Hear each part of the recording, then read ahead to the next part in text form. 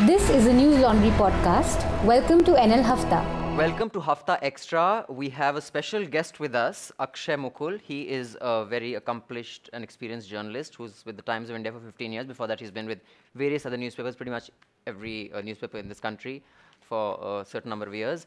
He's written a book. You know, you sound like those mutual funds. Subject to market. Please use the opportunity. Please listen to आजकल NL उसका Hafta speed Extra. कम हो गया वैसे Speed come on. किसका मेरा की mutual fund ads में they go slow these days. अच्छा, maybe Sebi has changed something. Sebi has changed. Maybe I said, noticed please that. let people know what Yeah. you're saying. I mean, there's a very noticeable difference. Sorry. Akshay has written Geeta Press and the Making of Hindu India. Let's just get into it. I just wanted to kick this off. I'll leave other questions to the rest. The word Hindutva, and this came in for debate. I had commented on it earlier when Gaurav Sawant had actually tweeted. He had interspersed Hindutva with Hinduism and what. So I went. They have a very interesting tool on Google where you can see the etymology. Kehte hai na? When you see the background of word. That when it started being used, when it peaked. This word, there is no, at least on Google, anywhere in any language, there is no record of it until the 20s when Savarkar is credited with having, invented this word. And it was not the same as Hinduism. It was a version of ultra-nationalism, a militant nationalism. So today when people say you don't know what you're talking about, I don't know, you've really researched this. Where does this word come from? Actually, Savarkar was the first one who defined this word. Then he said, even gave a geographical spread of what is Hindustan. He said, and which included Nepal, probably, a large part of what is now. So, but before that, there's no recorded use of this word even, at least not on Google.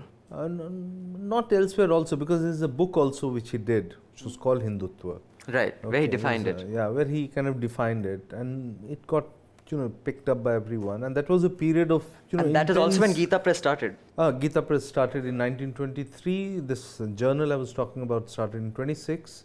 RSS 25. RSS 25. Hindutva word 25. In the 20s. I think it's somewhere in the early 20s. So it was a period of intense competitive communalism also. A lot of things were happening, and not in isolation, but also what was happening with Muslims. So that was the most interesting period of the way nationalism evolved. So Savarkar invents Hindutva and Sagarika invents internet Hindus. But sorry. I would intrigue to find out from Akshay because I tried. I can't remember now the exact words, but Justice J.S. Verma, when he gave that very famous judgment on Hindu, did he say Hindutva is a way of life or Hinduism? Hinduism. Yeah. He said Hinduism is a way of life. And that case that many are citing that Hindutva was defined, that was also defined, but that was a case of someone had filed against inflammatory speeches of using religion where they used Hindu, Hindutva, many words were used. And in fact, that case was Joshi versus something. I'll put up the links to that. But that was not... that was not so much about, now that the Supreme Court has said this is Hindutva, then therefore that is Hindutva. It was in the context of election speeches and using certain words to make speeches. And I think Thackeray was also one of the... Correct. It was about one of the Thackeray So speeches. what did the Supreme Court say on Hindutva? They didn't... See, the whole thing was, again, this whole larger public, there's confusion. You mix one with the other. And... I don't know the details, so I think the judgment came sometime in the mid-90s when Burma was there. 95 or so. Yeah, that when he said that no, this is Hinduism is a way of life, and Hinduism can't be what is being made out. The religion per se, Hinduism, what we understand, is not what spreads hatred, talks of all this. So that's how it was. Loosely, that's what I remember now. And sorry, go ahead. I had a question. When you say competitive communalism, would it be correct to say that Hindutva was in response to hardline Islam? Not Hindutva as such. I don't know, early days when it started, it was not so well articulated, it was not so well thought out. But yes, they were saying that, look, what is happening to us, we are not united. In fact, if you see even Geeta Press in the first editorial of the journal Kalyan, he talks of this word called Sangbal. It says, we are always taken for granted because we speak in different voices. You know, among Hindus, there must be some 1,000 sects and some 20,000, you know, sadhus and mahatmas, and who are always at each other's throat. So what we need is unity of strength. Therefore, you find that Gita Press, and that's a role of, say, publishing house like Gita Press becomes very important, because they're the only one who never, they wanted to become the sole spokesperson of the Hindus. So you'll find this publishing house never attacks Arya Samaj, although Arya Samaj, a lot of what Arya Samaj was doing, they were reformist Arya Samaj. They were dead against a lot of things that they were doing. Hindu Mahasabha even was talking of getting untouchables back into the Hindu fold, something which again Gita Press was dead against. But the idea was to paper over the differences, speak in one voice, what he called for Sangbal. Therefore, in Kalyan you will find Dayanand's article, you will find Hindu Mahasabha people writing on, although not on again the temple entry and all that for untouchables. But the idea was to become like Muslims, what was increasingly seen as that Muslims speak in one voice. So we'll be basically Muslims at Tikas. That's basically what it comes to. Sorry, you were just saying this case. I'll just tell our viewers. It is, I'm reading of a report on February 2014. I quote, virtually reopening its Hindutva judgment, the Supreme Court has decided to expedite hearing by a 7-judge bench for an authoritative pronouncement on electoral law categorizing misuse of religion for electoral gains as corrupt practices. The issue assumes importance as questions were raised on its 1995 verdict, which held that vote in name of Hindutva/Hinduism did not prejudicially affect any candidates, and since then 3 election petitions are pending on the subject before the apex court. So this entire, when again I'll repeat, some illiterate journalists are saying that Supreme Court has defined Hindutva and therefore that is Hindutva. First of all, that's such a dumb way of doing the etymology of any word. B, this was the context of that judgment. It wasn't generally ki bhai batao. It was not generally. It was for election, but how you incite communal passion and all that. But you know, the Justice J.S. Verma's thing was a very scholarly judgment. I mean, I read that the whole thing starts off with Radhakrishnan, you know, on Hinduism. Those from days, Hindu they were the last of the you know, stalwarts in Supreme Court. Now the you can read, say for instance, Sanjeev Bhatt you were mentioning. The order, you know, whatever might be the order. I'm not saying anything on order, but the language of it. You know, maybe a small court would have given that kind of language. It's not like, looks like Supreme Court order, you know, scholars. If you remember of the 80s and 70s, Krishna people like Venkat Chalaya, Justice the Shah Bano judgment. Yeah, Shah Bano judgment. You know, it's a work of actual literature. Actually, in fact, one judgment which gained a lot of prominence lately was Bombay High Court. It was supposed to be written very beautifully. Money Life. Money Life. Yes. Then this judge in Supreme Court, Fali Nariman Rohinton, he is supposed to be very good. It was a rare breed. Then Murli in Delhi High Court. I had another question with regard to your book. We'd met at Cobra Post's latest sting on expose on love jihad. I remember. And you at that time spoke about how fear of the Muslim man, even though there was no love jihad in the 1920s, fear of the Muslim man was pretty central to the core. I want to know about beef and cow consumption. How did that evolve? In fact, and how did it lead to what it is? I mean, through Hindu Mahasabha, Jansangh and BJP now. See, right from the beginning, if you see, this has been, the cow is a recurrent theme, it's a constant theme. From the very first issue of Kalyan and in all other all their publications, cow and women.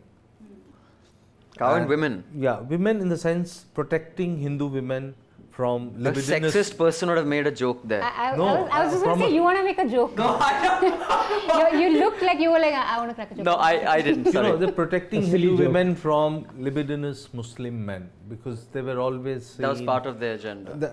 Which actually, it was not only Gita Press. If you find the literature of that period, you take out Hindu Punch of that period, they had a column called Dadi Banam Choti, you know, which will come every week.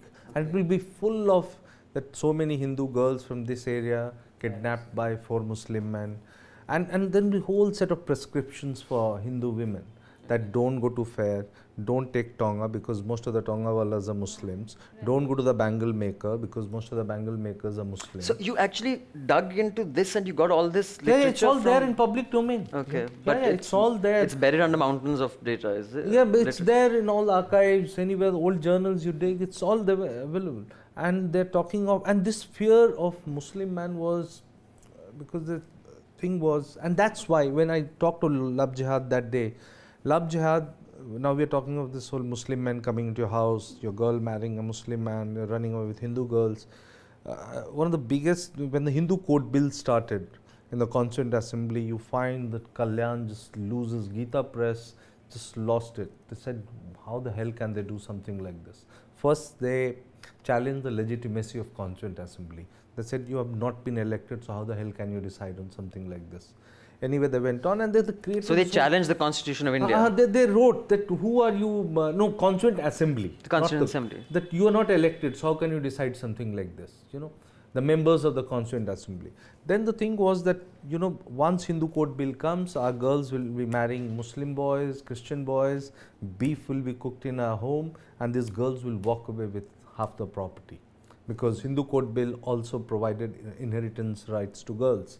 And their take was that among Hindus, once the girl is married, that's where the... Actually, लड़की तो पराया धन होती है. हाँ, वही exactly, पराया धन. पिटेगा यार. वो तो होती है, बोझ होती है, वो तो... So that's what they meant. कंधों पर बोझ होती है जब तक को, हाँ, वो तो है. Sorry, why are you making faces, Manisha? No, but you know, the one point that you said, it's interesting, and I mean, although it was sounded out by the kind of bigots that we're talking about, I mean, I don't know, just if you take that argument in isolation, Anand, I'd like to know what you think. Who are these people to write a constitution for us when they haven't been elected? Not such a bad point, actually. No, not for when it suited them. No, I agree. No, in isolation, I see the context when it's walked. Yeah. But it just got me thinking. What do you think? Is there a... No, but there was a fair, I mean, it was a decision it to, was you know, fair these, decision. under Everyone was represented. Dr. Ambedkar, we would have a committee that would, so, I mean, it's rubbish to... It is rubbish. But I wanted to ask you one pertinent question, actually, which was that, you know, in fact, I wrote an article once dismissing the fact, you know, what some Hindu association in America said, and that was widely touted, that the Hindu population, you know, has been persecuted in Pakistan for the last 60 years or something like that, and it has diminished because of the persecution. So then simple data gathering showed that most of the Hindu population actually migrated to India after partition, immediately after partition. So it is not the case as was in Bangladesh, where you have a, you know, gradual decrease of Hindu population. But while doing research for that article, I realized that ever since 1860s and 1870s, how frank people were, you know, discussing Hindus, Muslims, all these topics. I mean, if you were to discuss them now, no, you would immediately be branded a bigot. No, and, you know, even Mahatma Gandhi would be branded a bigot, honestly. Absolutely, you know, for him to say that if I was to make a law, the first law I would make is to ban proselytization. First law I would make is to ban cow slaughter. I mean, this is Mahatma Gandhi saying, okay. But and Mahatma Gandhi also later, if you see 47. I'm just saying, you know, and the other thing was Lala Lajpat Rai and Madan all of them, in fact, Madan Mohan Malviya, in fact, went as far as to say that Congress is prostituting for Muslims. These are public records. And Lala, so, and in fact, the whole, of course, you would know this more, but while I was digging, because I needed census data, and I found out 1881 was the first census, if I'm not mistaken. And that, in fact, was the catalyst for most of the Hindu-Muslim, ironically, Brits again, because they actually, for the first time, they tabulated how many Muslims were. So, in fact, the second census was the one that gave, you know, kind of a prod to the Hindu Mahasabha, you know, all the Hindu groups that, my God, what has happened? Our Hindu population has dwindled, the Muslim population. So, before that, people, you know, if you did not have, so again, data again. So, the first census told you these many Muslims are there, these many Christians, these many Hindus. The second census told you, you know, decline and increase. And that, so 1891 has been a partition of Bengal. If you see the records on cow slaughter and riots related to cow and music before mosque and other these are like, you know, I think late 18th century, early 19th century records of Britishers. In fact, which Dharmpal sat in India Office Library and just photocopied in good old days all the documents, and he's brought out in a book. which is called British Origins of Cow Slaughter in India. It's absolutely, just for records, it's a book everyone should read. And then it goes back. Actually, it precedes actually, first census was 1891. In 1891. So that had its own, origin, and it started much earlier. Britishers, of course, played it to the hill. And then in 1911, in fact, I can't remember the leader, Lala Shastri, they went hammer and tongs about this Ghar Wapsi thing. Okay. See, because based on the census thing, so they were given the data. Yeah, that's the whole reconversion thing started because of that. So there were huge Ghar Wapsis organized in, post the second census. So this has been a part of this whole Suddhi, Sangathan, and all these things that happened. Suddhi which again ties in, it's not a new phenomenon again. And in fact, the British, if I'm not mistaken, they were so alarmed that they discontinued the census. So the because each time it came up, which also UPA tried to do, no? They kept it buried for a while for whatever reason. The data can be dangerous. Yeah, even now, one data of OBCs we don't know. The caste census hasn't been. Caste census we don't know. Yeah. Although I think we've discussed whether that was relevant. Sorry, you were to say something. So according to your book, I think Gita Press comes out sometimes as mildly, sometimes more than mildly casteist, also misogynist and communal too. Do you think it has changed in the last few decades? No, at least their stand on caste. Now that nothing has changed. Not a word. Like middle caste. No. But how can it? You see, when you have it's a belief system, notion, and it comes from because everything is sastric, as they say. They're based on, they think on sastras. So they think that there's nothing wrong. And the winning of this government, for instance, is you have a government which widely perceived as a Hindu, which is a fact. They think it's a golden moment. It's like the triumph of what they've been working for so long. Therefore, the restlessness. When these two states banned beef, Maharashtra and Haryana, you should have seen Kalyan of the next month. They just said, "Wow, it's started now." And then now do they have an online version, Kalyan? No, they don't have. The website is very good. You can order books, but you can't. They don't have online yet. No. We should subscribe to Kalyan. No, really, it's really interesting. So, but just to extend that argument about Abhishek, you were asking how have things changed. I tweeted something once and I got viciously trolled, which is why I said that the economic progress of India does not matter to the RSS. No, it doesn't. Because it is a cultural organization. Yeah. When it realizes people, the poorest of the poor, are still going to the Kumbh, are still reading Gita, Mahabharata. It doesn't matter. Doesn't matter. Their economic upliftment doesn't matter. So, people did not like that comment, but it's true. RSS, they have a set thinking. They are not going to deviate. They don't care about the economic progress of India because they want to transcend it. Yeah. Now, I'm just curious, in the research of this book of, the agenda of the Hindu Renaissance or whatever you'd like to call it, is there an equivalent in, say, Christianity or Islam in India did you actually come across any such? Islam, again, this kind of thing is not there. In fact, a friend of mine in Harvard, still not disorganized, huh? She's trying to work on it. She's been kind of hunting for it for quite some time now. No, but I'm sure it'll be different countries. Maybe in other countries, she found something in Turkey, which was, which had a spread outside Turkey also, that part of the world. But in India, she has not been able to. She's been working on this. And Christianity? Christianity, again, because of this various dioceses, the various sects within them, somehow no. Really? Yeah. I would have thought it would be way more organized in case of the church. Yeah, they are very well organized. What happens is, suppose anyone gets attacked, a Christian gets, or something like Grahamstone's happened, you will find that they'll speak in one voice then. Okay. So they are well coordinated. They are not in each other's throat, but it's not like one united journal. They don't have a Gita Press. They don't have a Gita Press. In fact, Cambridge University, Cambridge Encyclopedia of Religion called Gita Press India's Gutenberg Press or something. Oh, really? The Bible Society. So after your book was published, did you get a call from them saying you've done a hatchet job on us? No, not. See, Gita Press, in fact, is a very opaque organization. They don't.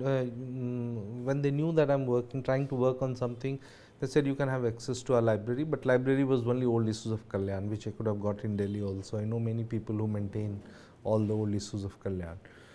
Much of what I got was outside Geeta Press. So Geeta Press, one person was in a way knew that I'm working, but I got mostly things from outside. So they haven't called me. Of course, people from the Podar's family, they were, because I was going there regularly. I had kind of, over personal rapport. Yeah, so I had told them though that, listen, I'm not doing hagiography, so please don't mind when it comes out. But when it was in cold print, they did, because one of his grandson, he called me, he says, listen, you have written all this. But then in the conversation only, he said, at least, you have brought him back in circulation, Yeah, so that's I realized, I thought that it was a very different way of looking at it. Also, this is a dilemma every non-fiction writer faces. Everyone will have it, like because a lot of my friends also said that, is it fine, is it good? But then I realized that I told them I was not doing something which they were not aware of. Do you think it might be banned, your book? No, I don't think it will He be wishes, banned. then there'll be a lot of publicity and well, so far stocks it's done well without it, so I don't think it's unnecessary. Because then you'll find all sorts of lunatic groups talking even without reading it. The problem, you read it and critique it, why not? I have one final question. The Times of India contract says that every work of literature, art, whatever you do belongs to them. When you're with, how does that work with you? I'm not calling. Akshay, he can't answer this question, but I'll answer it on his behalf. Do they? Line wise se khadi hoti hai. Rules may apply to others. I'll try to read your book, although I'm inundated with reading all sorts of other stuff on my laptop these days. So in case any of you guys are interested to figure out the entire history of national Hindutva, you can check out Geeta Press and the Making of Hindu India by Akshay Mukul. And Akshay Mukul, you can check out a book called For Love and Honor by Ananda Ranganathan. If you haven't got it yet, come on. Like, you can't walk in his office. So just because he's from Times of India, you should not mention native advertising here, please. I know. But thank you all for joining us. Thanks, Akshay. It's been a pleasure having you here. Thanks, Abhinandan. We got to learn so much. And I'm sure Arunabh got a lot of tips on how to be a great journalist from one so experienced. Now that he's awake, we can tell him. Thank you all, and join us again for Hafta. Bye-bye. Catch all new episodes of NL Hafta on newslaundry.com and follow us on Twitter and Facebook.